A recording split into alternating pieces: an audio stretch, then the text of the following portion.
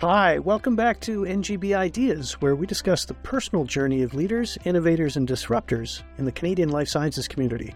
I'm your host, Jim Wilson, and today we're joined by Dr. Lisa Porter from the University of Windsor, who shares her perspective on the growing life sciences sector in Windsor, Essex.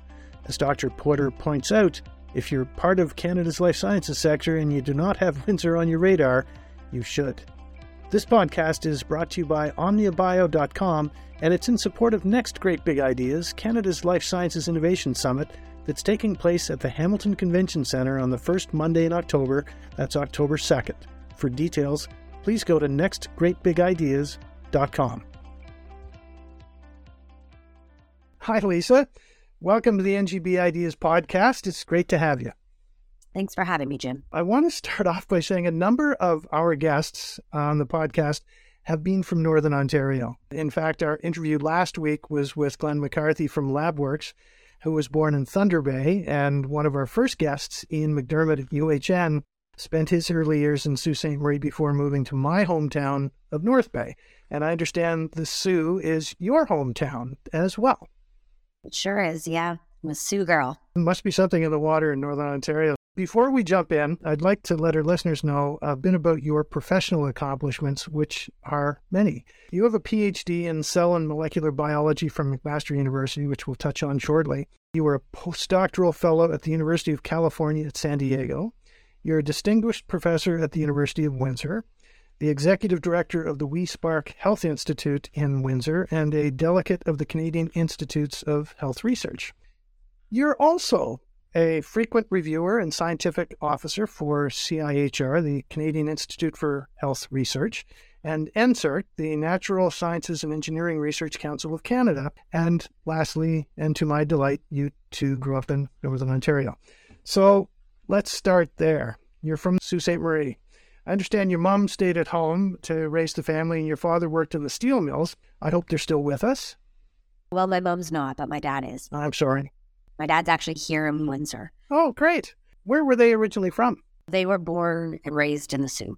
Could you tell us a bit about them? Do you know how they met? They got married very young and had me when I was 19 years old. I think they're both super intelligent people, and just as a consequence, having a family young. My dad went to work and my dad went to college briefly, but neither continued their education, but they really wanted us to go to school and just enforced in us that going to school and keeping up your education was super important. And I think they had a huge part in sort of my overall career goals, my love of the school, and even research. My dad is like an experimenter and had many discoveries that he didn't patent, including the pen light. Oh, really? Yeah. So I think they taught me about research and digging in and learning things. So they started my interest in research. And you come by it honestly. Yeah. Where in the city did you live? Were you in the suburbs like I was in North Bay where you could walk up the street and walk into the woods, or were you in the shadow of the steel mill down on the river? Yeah, no, I was up by the airport, pretty far north. My high school was Core Collegiate, so shout out to all the Colts people out there. What was it like growing up in the Sioux? I loved the Sioux, and I still love the Sioux. I think like many Northern Ontario people, once you're part of that kind of community, it really becomes part of you. And I think even for me, I lived in Montreal for a stint, in Toronto and in Hamilton, etc. But always small town is my passion. And that's why now I live out in Amherstburg, which is a small town. And I think that started, back in the Sioux, where you really become close to the people around you. You rely on the community and you really appreciate that. You have two younger siblings. Can you tell us a bit about them? So my brother Robert, he's in Hamilton and works for, I don't exactly know what he does, but a kind of an electronic. My sister, actually, I'm really proud of her. She was in advertising and radio sales, and then recently made a career switch to working in long-term care. So late in life, doing this career switch. Good for her. If you don't mind my asking, what was your mother like? Oh my gosh, you'll make me cry. Family was always important, embedded traditions into all of us and held down the family. And I think that sometimes when you think about your background and your family roots, it's those people that just are willing to do anything and everything to bring their family together, to protect them. Those people are the ones that just make you who you are. To me, she was the foundation of my family. Sounds like my mom as well. Your dad worked in the mill. What did he do there? He was gosh, I don't know his exact title. I think he did a little bit of everything, fixing machines and electronics. You mentioned high school earlier, the years you spent in high school. What was that like? Were you a good student? Academically, I always did well. I loved school always since the beginning. I liked all subjects. I think maybe I was a bit of a chatter and a social butterfly, so I think I might have gotten in a little bit of trouble through high school. For me, high school was amazing because I really loved the social environment, had great friends, still remain in contact with many of them. Were you a gym rat, or did you spend your time behind the school or in the library, or? A little bit of everything. I don't know if my students listen to this, but I was a cheerleader. So I wasn't very sports inclined, but I did love rallying the troops, and maybe I'm still a little bit of a cheerleader in my lab. Really enjoyed my time in high school a lot. Over COVID, when I saw students having to learn from home, I think that robbed them of so much of the environment high schools offer. Yeah, I agree with that. Did you have any summer jobs growing up? Oh gosh, I had so many jobs. I grew up on a farm with horses. I shoveled stalls from when I was young. And then I worked at Swiss Chalet. I made some great friends at Swiss Chalet there down by the mall. Waitressed at bars. And then I did a little stint in the summers at the Bug Lab. And I got that through a scholarship. That was part of my starting in science, really learning from the people at the Bug Lab downtown. What was the Bug Lab? So the Bug Lab supports the forestry industry, and they look at the species of bugs that are affecting our trees. We did this stint where we did spruce budworm mapping, when the spruce budworm were taking down our forests. I got to go up in the plain and sort of look at where the damage was and map it out. Kind of a little stint into ecology and learning about bugs and insects. Well, that must have been a really cool summer job. It was. You had some great teachers, both in grade school and in high school, and I'd appreciate you discussing two in particular, your biology teacher and your physics teacher. Could you tell us a bit about them? Mr. Piccolo was my physics teacher in particular, and Mr. Bailey. And I remember Miss Arcangeletti was my grade 4 teacher. Miss Arcangeletti really supported me in public speaking. And do you remember when we had to do orals? I don't know if they even have to do orals now. She supported me to tell some silly little story that I told and write it down, and gave me sort of a piece on public speaking. And I went all the way to the regionals, I think, that year because of her. Still am a little bit of a nervous speaker, but she really gave me a lot of confidence, just allowed me to get up there and act silly and tell my story. And I carried that through. So I loved public speaking and doing those little writing assignments. And she taught me a little bit about English. So I loved that piece, and that started back from her. And then Mr. Bailey and Mr. Piccolo. In science, we don't do enough storytelling. They really told about biology and physics from an entertaining piece. They always made it fun to be in the class. And, I think, I love the science. I think that's the piece that got me. And I credit them for me going into science in university. I think if it would have been really dryly presented, even if I liked the subject, I don't think I would have done it. I think the power of our teachers and how they present a subject really is how creative they can be and how they can grab your interest. I think that can't be undersold. They really piqued my interest, and that's really what forced me to say, okay, I'm just going to go into some kind of science. I went into natural sciences generally because I didn't know which one, but I remember them for how interesting and exciting they made it. I've always thought that sales and teaching are different sides of the same coin, because a teacher had to be a good salesperson because they've got 20, 30 kids in front of them that really aren't interested in buying into what they've got to offer. If they can sell it properly, then they got them. And I think the best salespeople are educators, because if you really have to put a hard sell on someone, it's probably a better fit for the salesperson than it is for the person they're selling to. And I think interest, I'm someone who I'm a little bit like just everything catches my interest, but I can't focus on things very often. Definitely, I'm somebody who doesn't hold my focus very easily. And I think if it was not for their skills in just grabbing my interest, I'm sure that I would have went more for arts and things like this, because they tend to be better at catching your attention. Well, that's great. When you were growing up, Algoma College was in the Sioux, but there was no university, and Algoma College is now a university. It got its charter in 2009, and it's an up-and-coming school. But when you were growing up, and you were obviously interested in life sciences, there really wasn't anything local to go to. So you went to McMaster University in Hamilton.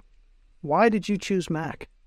Yeah, I mean, again, this goes to like how even schools portray themselves. I knew nothing really of all the different schools. And like many students up north, I think you just read the brochures and whatnot. My dad actually took me and a group of my friends on a little tour on March break, and we went to the different schools. I was the only one out of my friends, so I went by myself to Mac. Most of my friends went to either Waterloo or Guelph.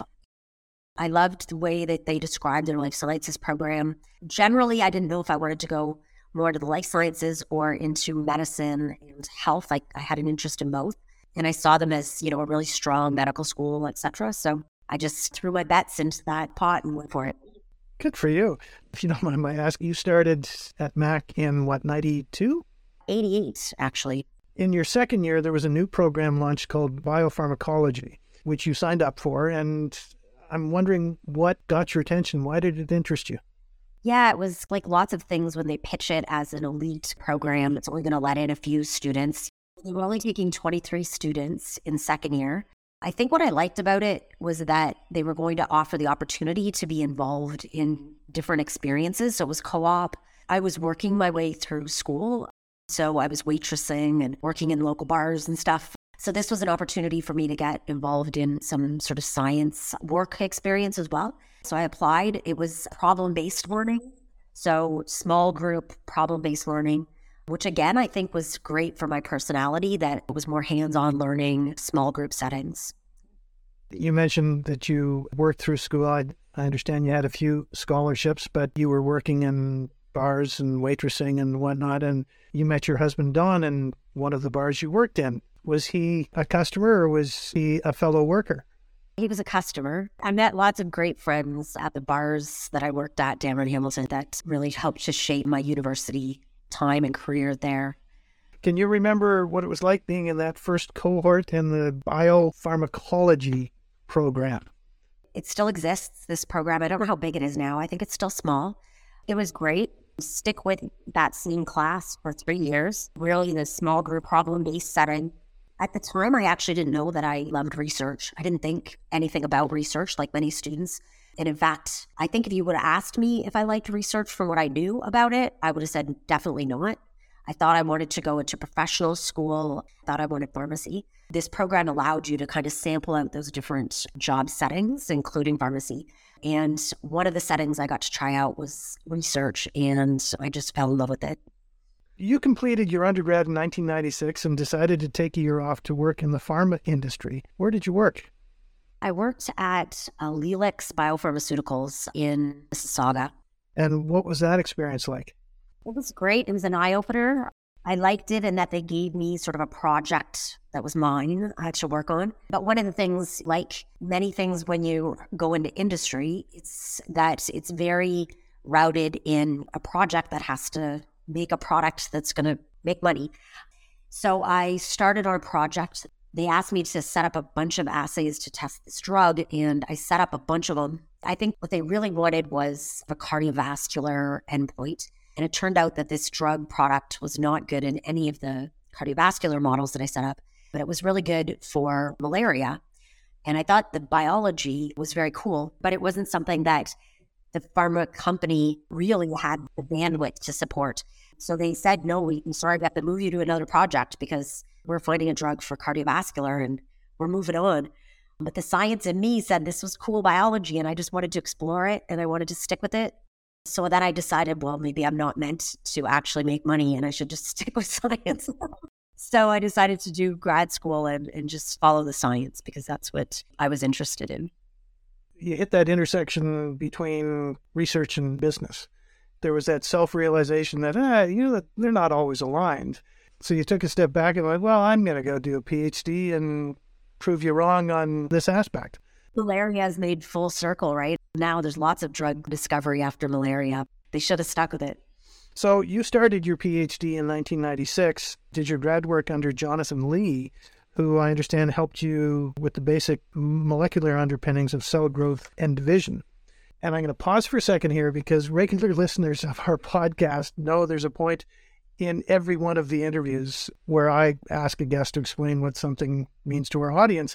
But what I'm really asking is, them to explain to me because I have the faintest idea what that means. I'd appreciate you going from a 30,000-foot overview. What does basic molecular underpinnings of cell growth and division mean? This is understanding how the genes in our cells and the proteins work together to regulate how a cell goes from one cell to dividing into two, and how it can change throughout life, including when you hit it with different kinds of stressors or it faces different environments. And we know that that's important for everything, right? It's important for how we form as people, so your normal development. It's also important for the field of regenerative medicine, so how your body is constantly turning over and responding to all sorts of different forces. It's also how our body ages. The demise of that is the biology of aging. And then that ultimately underlies many different disease states, including cancer. So understanding what goes wrong in those processes is ultimately what underlies cancer. You know, I started out just focusing in on this really simple question that literally tens of thousands of scientists around the world focus on. And each one of us take our own little niche and interest and then figure out how your set of questions is involved in those disease states. That's where I started. Jonathan, I was his first PhD student, and it was really great because I got to work hand in hand with him. He taught me everything that I learned on the bench to start my career. Thank you for sharing that. I appreciate it. You finished your PhD in 2001, and other than an uncle who went to the University of Toronto, you were one of the first of your generation in your family to attend university. And you mentioned earlier an influence from your parents, but where did the ambition come from? Like, a suggestion sounds like came from your parents, but what drove you down this path? For my parents, they just didn't have the opportunity to go away to school, and they really supported us. They worked their butts off to be able to pay to help support us. I got a lot of support from my Aunt Pat and my whole family. I think that ultimately my family and for my cousins as well, I know they also got the same kind of support where it was just like, you know what, the sky's the limit and you just go learn everything that you're interested in and a career will come out of it. They told us to sort of put our nose ahead and just kind of follow your heart and your senses and something will come out of it. Now we've put a lot of focus on people planning their career from a little kid. And you don't know, you just don't know what you're going to fall into.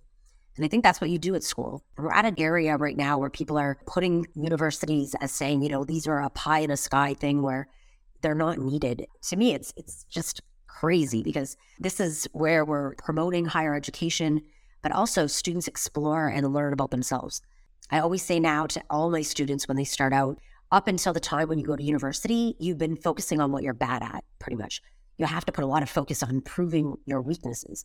But at university, nobody ever succeeds at doing what you're bad at. So it's about figuring out what you're good at and putting all of your energy in that.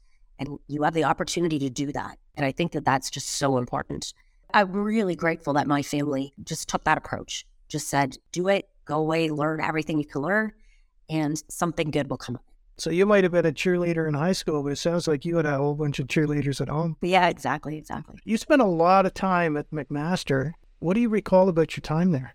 Well, I mean, it was a lot of hard work, but I think like most of us, when we look back on things, you don't remember all that, right? You remember the good things. So I remember, you know, all of the fun times and the friends, but also the learning experiences and being able to test out different environments. I think for me, that was just a life changer, being able to immerse myself in different worlds and take the bits of it away that would tell me about sort of, you know, where I wanted to go with my career. Your career took you away from Hamilton. You and your husband, Dawn, went to the U.S. and you became a postdoctoral fellow at the University of California at San Diego. Was that a difficult move for either of you? Maybe it was a little difficult for my husband, who was born and raised in Hamilton. We lived next door to his mom. I think maybe tough for him to leave his family and friends. But I think it was, for both of us, a great experience. San Diego is just such a powerhouse of science. I'm really surrounded by Nobel laureates, being able to go to these great talks. And then, of course, it's San Diego. So, you know, we lived right off at the beach. My two kids were born there, so they're American. We had great weather. I think my husband wore shorts for 3 years straight. It was a great experience, I think, for both of us. You know, you've got to do these kinds of experiences where it puts you out of your comfort zone, really teaches you to grow and meet great people. Growth starts at the edge of your comfort zone. In San Diego, you worked under Dr. Dan Donahue, and you were part of a team that characterized the human speedy protein.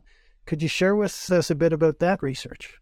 Yeah, so when I arrived in San Diego, Dan and his team had already done a great deal of work on speedy. So I was really lucky to be able to join a talented group of scientists already making momentum on this area. These are proteins, so people who aren't cell molecular biologists out there, you think of protein in meat and things to make muscle, but proteins are the workhorses of your cells. They make them look and function as they should do. So this was the era before we knew everything about our genome. So individually characterizing these things took a lot of time. Really, we just pounded away at learning about this one little family of proteins and what they did. We know now that they're important in germ cell maturation. So that means how sperms and eggs mature. Actually, one area for this is potentially as a male contraceptive. And then it's normally involved in early development. So, when we're all developing as fetuses, but like many things in regenerative medicine and cancer, these proteins become elevated again. So they start to be expressed again in cancers. And that's beautiful for two reasons. One, it tells us what cancers are doing wrong because they're expressing things that you should only be expressing when you're developing early on. But also it's something that we could target because a mature organism doesn't need it. And so that could potentially be a drug target. So it's an exciting family of proteins for many reasons. And that started my career. My lab now primarily, that's sort of the bread and butter of what we look at. So I started looking at it there in San Diego and really grateful to Dan and the whole team there for all the work they put in on it. It's a real treat to watch you light up as you describe that part of your life. That was really cool. Dr. Donahue gave you some advice that you've carried with you since then, and I'd appreciate you sharing the advice that he gave you. Yeah, Dan was an amazing man to work for. I don't know if he's still the provost of San Diego now, but really, besides being a brilliant scientist, he really spent the time to mentor each of the people in his lab.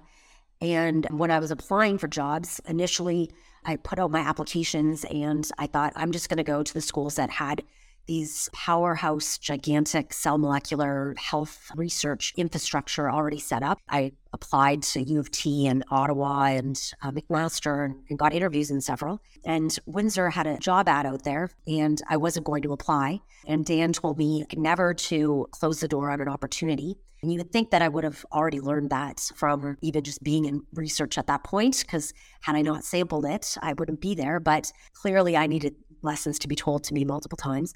I then applied because he told me just apply and go and see what they have to offer. And I did it, and I'm really so grateful that I got to go there and meet the people that were starting to shape what is now the health infrastructure here in Windsor. And really the opportunity, I would have never had the lab and the career that I have now.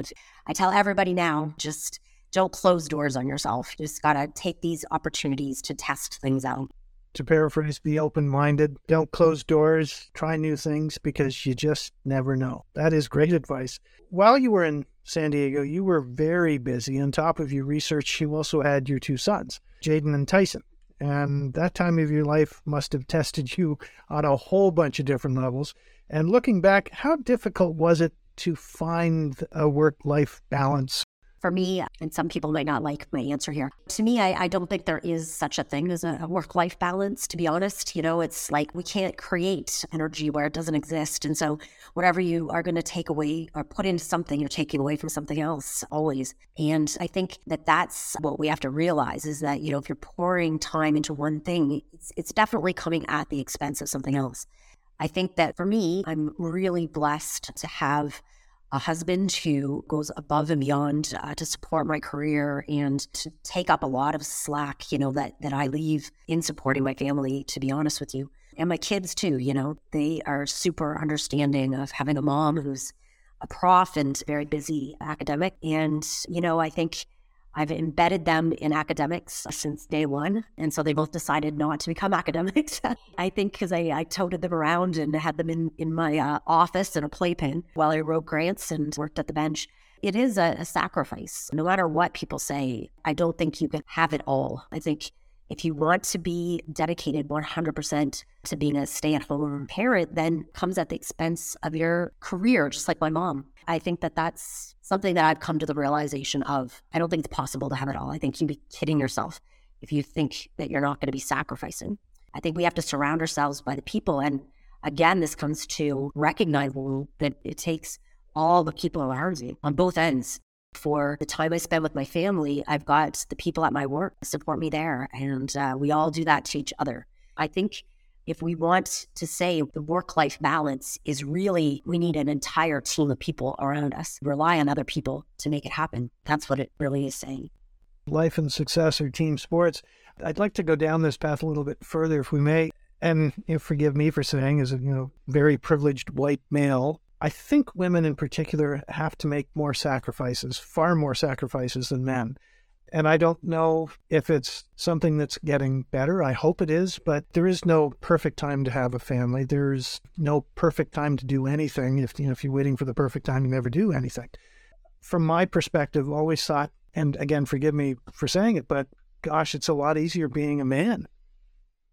I mean, I think historically that is true, right? And I think we're still fighting against these historical norms where the mom raising the family, the pressure to be the perfect mom is out there. But I think now it is shifting, and there's a pressure on men now as well to be there supporting their families. And I think a recognition of the role that men play in supporting the success of their partners and raising the family. Certainly, I'm blessed to have a husband who does that 24/7. Like, he's fabulous. And not all women have that. It goes without saying that many people come from so much privilege. Just thinking back along the whole journey, I'm telling you about my family, etc. And all of that screams privilege all along the way, because having those kinds of supports in our life are a privilege. And so many people don't have them. And I think we do have to think about, what do we do to better support those people who just don't have the same kind of privilege? And certainly I don't have the answers, but I think people coming together to really think this out, because there are so many Nobel laureates out there who just don't have the support that many of us have relied on our whole lives to get to where we are. How do we better support those people? And I think realizing that it takes this kind of support to get to where we want to be, that's the start. And then we realize that the people that didn't get to these same kind of careers, much of it is because they didn't have that support. And so let's think backwards and try to rectify some of that. We hope you're enjoying today's show and want to remind you this podcast is part of Next Great Big Ideas, Canada's Life Sciences Innovation Summit, and brought to you by laboccupier.com. The summit is in support of McMaster Children's Hospital, and it's sponsored by Omnia Bio and supported by the TMX Group. For details on the event, please go to nextgreatbigideas.com. So you were in San Diego for about 3.5 years, and I assume you loved living on the coast so much that you decided Windsor would be a good place to go to. You mentioned applying to Windsor kind of as an afterthought, but applying and accepting are two different things. What made you accept the position at Windsor? That's also an interesting tale. I think in retrospect, Windsor is the southernmost point of Canada and a beautiful place to live. So I can tell you all about Windsor. Actually, I had two competing job offers, and one was up in Ottawa and the other was here in Windsor. Windsor did everything to support me coming here. I just had my second son, and he was actually in the neonatal unit because he was born premature. Everything's good now, but at the time I didn't know the way it was going to go. The people recruiting and supporting this position really went above and beyond to support me coming here. It was funny because I remember the dean at the time, Dr. Rick Caron, and all of the staff here in Windsor working on my job ad. Adela Faulkner, if you're listening to this, these are the people that are working on your job and like the package that they're putting together. But this was a very personal, they reached out, they said, okay, we know you need a pediatrician. They set me up with a pediatrician. They set me up with all of these things that this is above and beyond, a house, a place to live. Just so that I didn't have to think about those small things while I was bringing this 3-week-old baby out of the neonatal unit. My husband said, Lisa, this is a done deal. We are not thinking any further. These people are a supportive environment. You're going to Windsor. And maybe it wasn't as clear cut of that, but that's what I heard. And we didn't look back. Those kinds of supports to people from a business sector when you're recruiting somebody, it truly matters, right? Those small things. And it shows the kind of environment that you're coming into. So that's why I came to Windsor initially, actually, was strictly because of the way they supported me. Difference between wanting someone to do a job and wanting someone to build a career. Yeah, exactly. You've been in Windsor now since 2004, almost 20 years, and you've worked your way up from assistant professor to, well, you were recently appointed distinguished professor. And I also want our listeners to know you are the first woman in the science faculty at the University of Windsor to be appointed to distinguished professor. Congratulations. For the non-academics amongst us, how is this position different from being a professor? You go through the promotion tenure process all the way to full professor. And then at distinguished professor level, they send out your application to a variety of academics internationally. And you basically have to show that on an international level, you sort of achieved a status with regards to research and teaching and community support as well. That's wonderful recognition. You mentioned earlier you could talk a lot about the city of Windsor. I'm going to give you an opportunity to. So many of our listeners may not be familiar with Windsor or the university. So let's start with the city. Can you put an economic development officer's hat on for us? And why should companies put Windsor on their radar? I would go as far as to say that I think Windsor is one of the hidden gems in Canada. And that truly, from a business standpoint, I think that it is underutilized and underappreciated, and an area that definitely a smart investor would look very carefully here. So obviously we sit at the U.S. border, and this is the busiest border in North America. Our border represents a quarter of all U.S.-Canada trade, and so we're a hotspot. I think you saw recently in the protests when they shut down capital of Canada for 3 weeks? And they shut down Windsor for 5 days, and the whole government said this cannot be shut down because our economy is dependent on Windsor.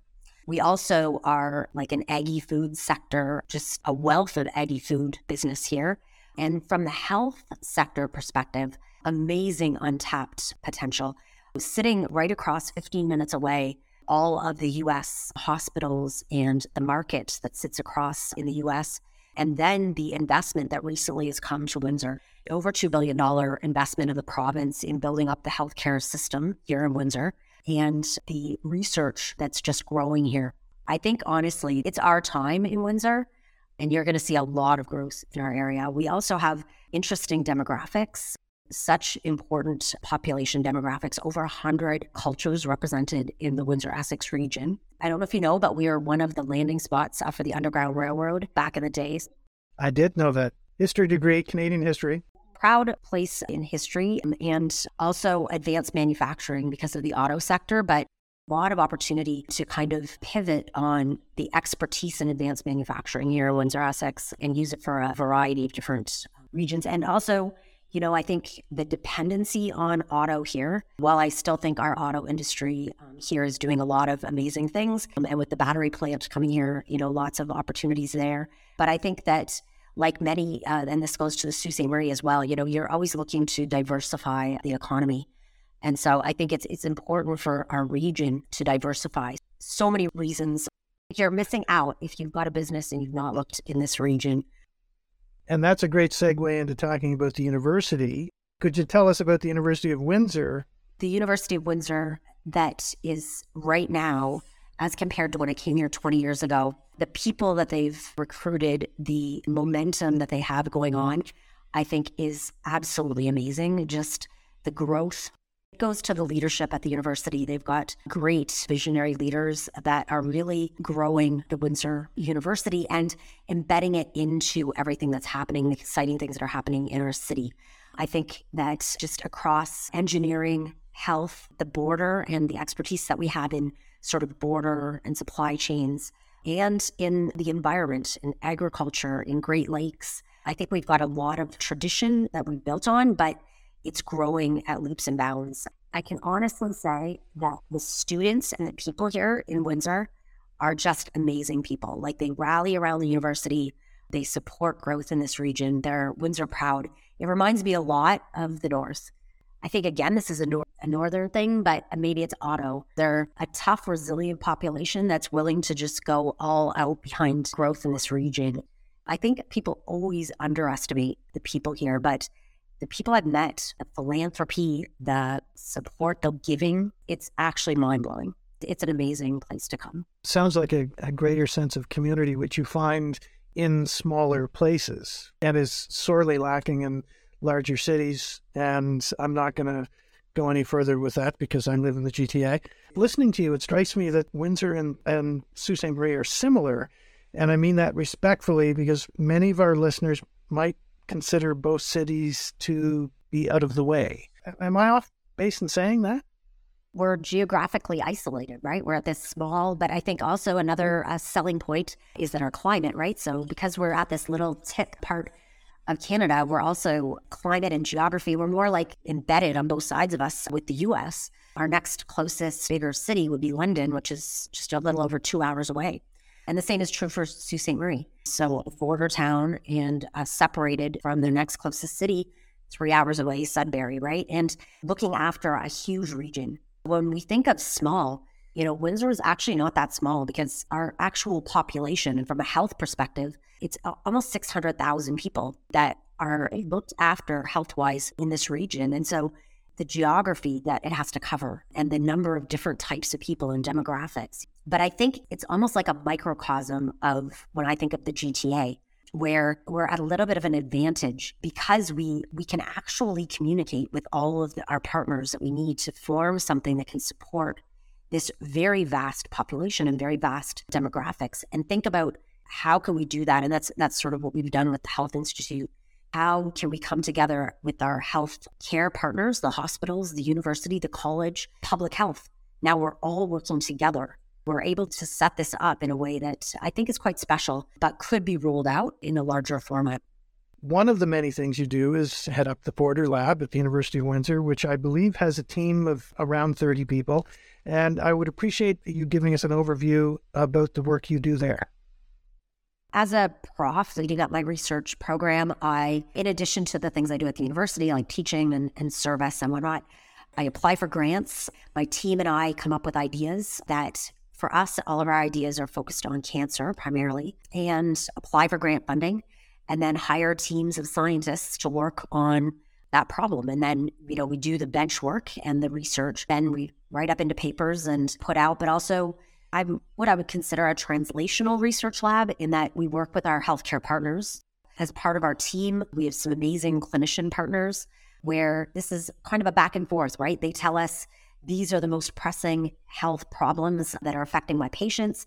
And then as we're going forward with the science, we think about, what do we need to do to get that science into the clinics? And we work with multidisciplinary partners, so chemists. I've got some great chemistry partners, materials chemistry, engineering. So working on, what do we need to do to move our science into a way that can influence patients and actually move us forward clinically. It sounds like running a lab is kind of like running a small business. It's exactly like running a small business. This is where a lot of scientists, we get thrown into running a lab with zero business skills or background. It's exactly running a business. I mean, you're in charge of a team of people. You have a hierarchy, you've got people at all different levels. You mentor those people, support them through their career path, and then get a product out and balance the budget and get in the revenues. Depending on the time of day, you're a psychologist, a social worker, an advocate, a teacher, a shoulder to cry on, the whole gamut. Yep, exactly. Wow. I read that you've said research is not just about answering the unknown. It's also about predicting strategically where we need to go. I'd appreciate you telling us what you mean by that. I think it's got to be a balance of both.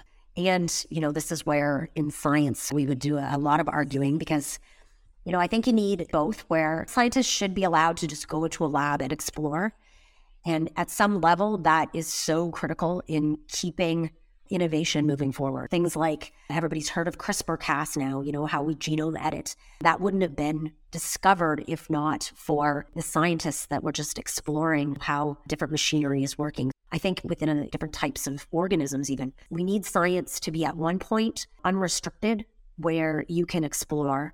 But from a science perspective, we also have to keep an eye on where the application is going and questions that we're asking, because We want our science to be moving out so that it's actually making an impact. And in part, that's because what influences the funding for science is government and the people that we serve. And so it's important that we can say, these are the questions that we're going after and predicting in the future. I think it's a combination of the two, and as scientists, we go back and forth and arguing about this, but I believe that the balance is just so important. And for me, I try to do that. I try to keep an eye on where we need to go in the future and how exactly I'm pushing my science out so that it's actually impacting lives. What is the favorite part of your job? I don't think I have one favorite thing. I think it's that I get to do so many different things all the time, and it's always challenging you. You mentioned the business part of things and overseeing a team. I love being a part of working with people that are the majority of every single person is smarter and more talented than I am. And for me, my students, some of them just blow your mind, like getting to work with these students and see what they get to achieve. That's such a privilege to be able to be a part of. To me, it's not even a job. I'm really lucky that I get to be in this position. I wouldn't say it's without its challenges and without its work. Of course, the benefits far outweigh the negative parts. What is your biggest challenge? Well, the biggest challenge, I think, is funding for science. When COVID hit and vaccines came on the scene so quickly and science just mobilized, I thought, oh my God, this is science's biggest moment. And now people are going to get it. But then I think it actually worked against us in so many ways, in that there's just such public distrust of science and government. In part, it's communication. And I think we've always said it, that communication is such a big piece of science. And in fact, I teach this class about science communication. And that goes back to Mrs. Arcangeletti back in 4th grade. Scientists have to be good communicators. We have to keep working on it, even if it's not comfortable for us, because telling our story is huge. So I've almost come full circle here. If you can't tell your story, that's when the public stops understanding about the value of science. I think that we have to keep pushing on this. Science is the foundation of what we understand of the world. It's about creating all of those opportunities for innovation, supporting the tomorrow that we will all want to see. But we're not going to get there without public support. We're not going to get there without government support. And I think people lose sight of the importance of that connection. I'm so glad people like you who are telling our story and helping to get it out there. Thank you for the kind words. I really appreciate it. I might spoil what you just said for some of our listeners, because one of my favorite personalities is Ricky Gervais. And he came up with something a while ago that I thought was just brilliant, which is, your opinion does not change my facts, which lends towards your comment that communication is critical to science. I have to ask, how frustrating is it when you hear people say the Ontario Life Sciences corridor is between Hamilton and Toronto? Oh gosh, yeah. To me, that's like people who are looking out to the future. I think that if you think that we're just setting up this small little corridor, look at how overpopulated, even the market of people, and the cost of housing in that area is just astronomical. And so I think people have to think beyond that corridor and beyond the GTA, and they have to start looking out at what all of Ontario has to offer. I'll say that goes beyond just Windsor, but I think Windsor has gold mine. But I look to our partners up the north. I have my clinical colleague, Dr. Carolyn Ham. She always cites so much interesting work, but over 60% of people in our province are treated outside of those major centers. Yet, if we're pouring all of our time into those major centers, the majority of people in our population are not getting access to that. There was a study done several years ago that showed that people treated at academic centers, so hospitals doing research, for example, live longer. That's not just the people that are being involved in clinical trials, et cetera. That's everybody treated at that center. Your overall chance of getting clinical good outcomes is higher. So that says to me, we cannot just have certain hospitals, certain places that have access everywhere in Ontario, everywhere in Canada. Our populations deserve access to the best. And so I'm going to keep beating that drum. Grateful for the people that outside of the GTA. I'm not going to argue that the GTA is our center point in Ontario and do so many great things. You can consider them the engine. And I would argue we're not going to go far without the tires. We need to start thinking beyond just the GTA, that's for sure. preaching to the choir on that one. And that's a great segue into talking about the WeSpark Health Institute. You're the executive director, and it was officially launched in March 2020, but I understand the idea for the Institute was born in 2009 when a number of stakeholders from within Windsor Essex got together to discuss expanding the research capacity in the region. I would appreciate you telling us about what the Institute is all about, because I think the story behind how it was created is really interesting. The Institute is really a partnership. The Institute's about elevating health research in Windsor Essex. That's our goal. But it's a partnership of our region, a formal partnership between the University of Windsor, St. Clair College, Windsor Regional Hospital, Hotel de Grace Healthcare, and now Erie Shores Healthcare out in Leamington. We're continuing to grow. We now have an informal partnership with public health, starting to grow on that piece. It's really about healthcare and getting better outcomes in health. Start at research. Research is what moves us forward. Research is innovation. And to elevate that piece, for us, it's about bringing together all of the critical mass in our region and working together. Many places sort of start in pillars, which often starts at the university, and you develop this critical mass. And then, maybe you have pillars starting to work together. I think for us, it started in a very different way. And it started with all of the different stakeholders across the region coming together and saying, let's work together to make a research agenda that works for our region. That's how we started. We formally launched just as COVID was shutting the doors of the hospital. And again, that was our opportunity to show them what research could do. And we did that right out of the gate, brought together funding, managed to fund, I think it was 15 research grants that allowed us to develop innovations to support COVID outcomes in our region. Some might know our region suffered among the most in Ontario. We were actually the last to be able to come out of COVID restrictions because of our population demographics, our migrant worker populations, things like this that really suffered because of COVID. So we were able to bring together funding to say, okay, you know what, we need to mobilize projects to help support all of these different challenges. And that's what research is, quickly mobilizing people around a challenge and saying, let's find a solution. We were able to do that in many different areas. It's been a long journey to form the Institute, but I think the momentum that we've been able to get because of the partnerships, because of the region. It sounds like WeSpark Health Institute in Windsor might do for Windsor Essex what Communitech did for Waterloo region over the last 20-some years since it was founded. And wouldn't it be cool if that were the case? You have said that you're always questioning yourself. Why do you think that is? I think I'm a researcher, so researchers are supposed to ask lots of questions. And I don't know, it could be a female thing as well. I think a lot of people suffer a lot from self-doubt. I think questioning yourself is something that many people do. But I think for me, I think sometimes I suffer with getting the confidence in my ideas. And there I really rely a lot on my network and support structures. They're constantly my cheerleaders, sort of my right-hand person, my assistant, Karen Metcalf, my lab, my research associates there. We're kind of a back and forth. Definitely, I don't do anything as a solo. I've got my people around me, and we truly are a team. Every time I question myself, I bounce those questions off of my team, and I question them. They question themselves. It goes back and forth. But that's kind of how we move forward. It's worked so far. I don't know if it's a perfect model. I think we're showing success, so that's a good thing. Humble leadership is a wonderful thing to have. When in your career did you feel or realize that you were on the right path? God, I don't know if I ever had that complete realization. It goes back and forth as you're developing something. Sometimes we've been 2 steps forward, 1 step back. But again, I think it is the reassurance of the people around me that's very, very multifaceted. It even goes to some of the patients here. We've got this great group here called the Cancer Collaborative Fund. They're actually going to be doing this Play for a Cure. I encourage everybody to look it up online if you're listening. This is driven by this guy, Jeff Casey, who's a cancer survivor. When I get together with people like that, and they're telling us that the growth of research, the growth of what we're doing here in the region is giving them hope. There's actually this guy, he was probably the first cancer researcher in Windsor Essex, Michael Dufresne, and he's got this saying that I think we've made into t-shirts, we've got it on signs, but it says, without research, hope is just a word. To me, I think that's our motto.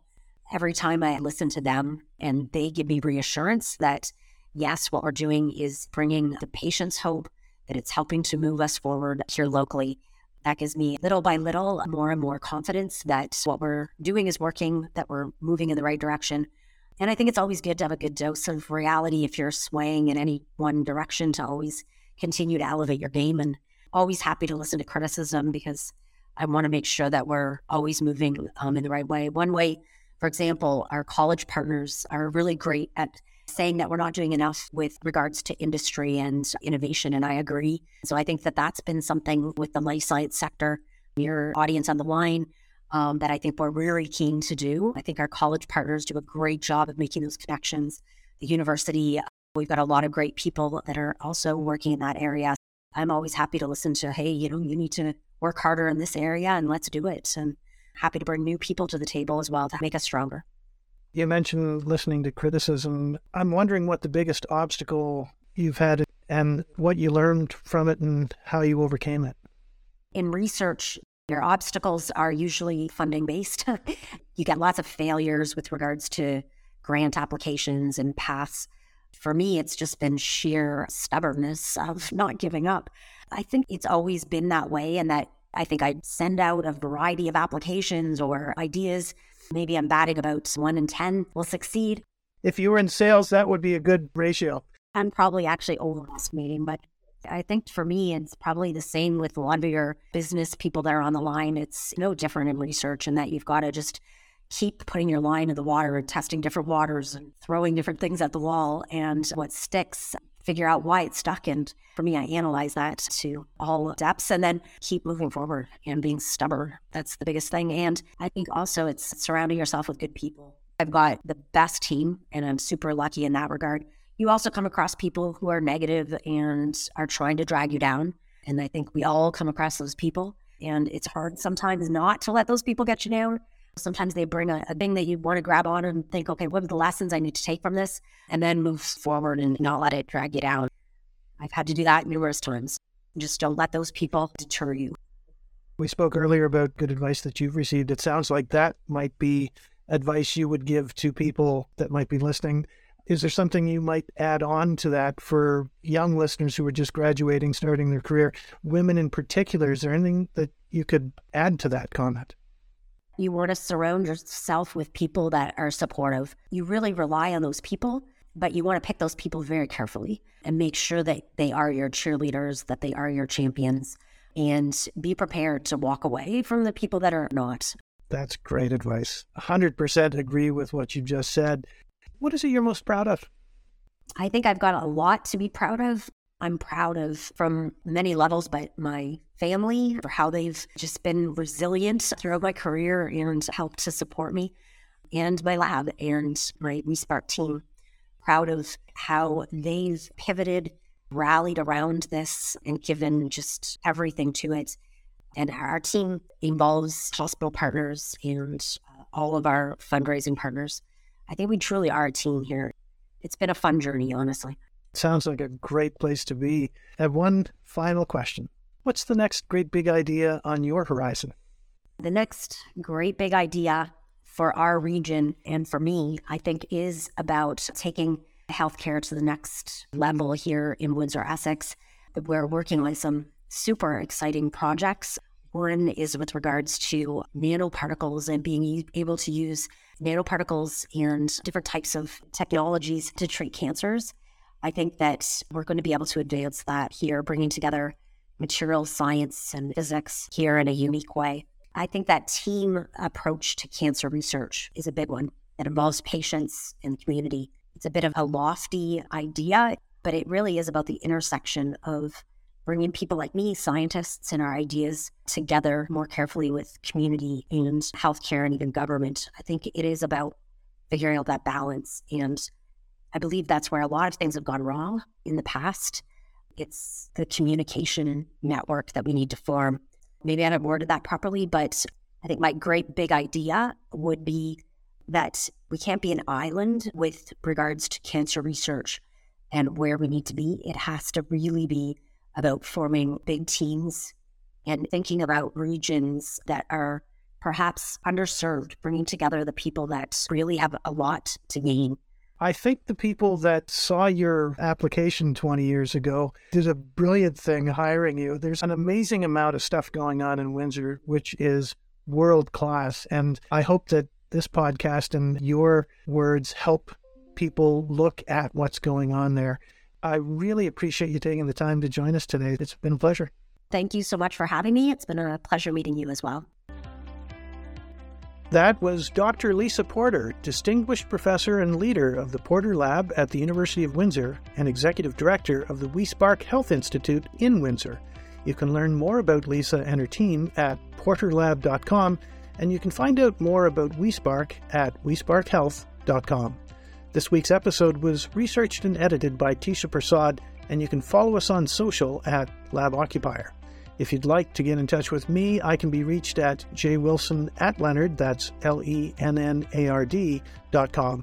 We hope you like what we're doing, and we'll appreciate you promoting us online with the hashtags NGBI and NGB Ideas. Thanks so much for listening.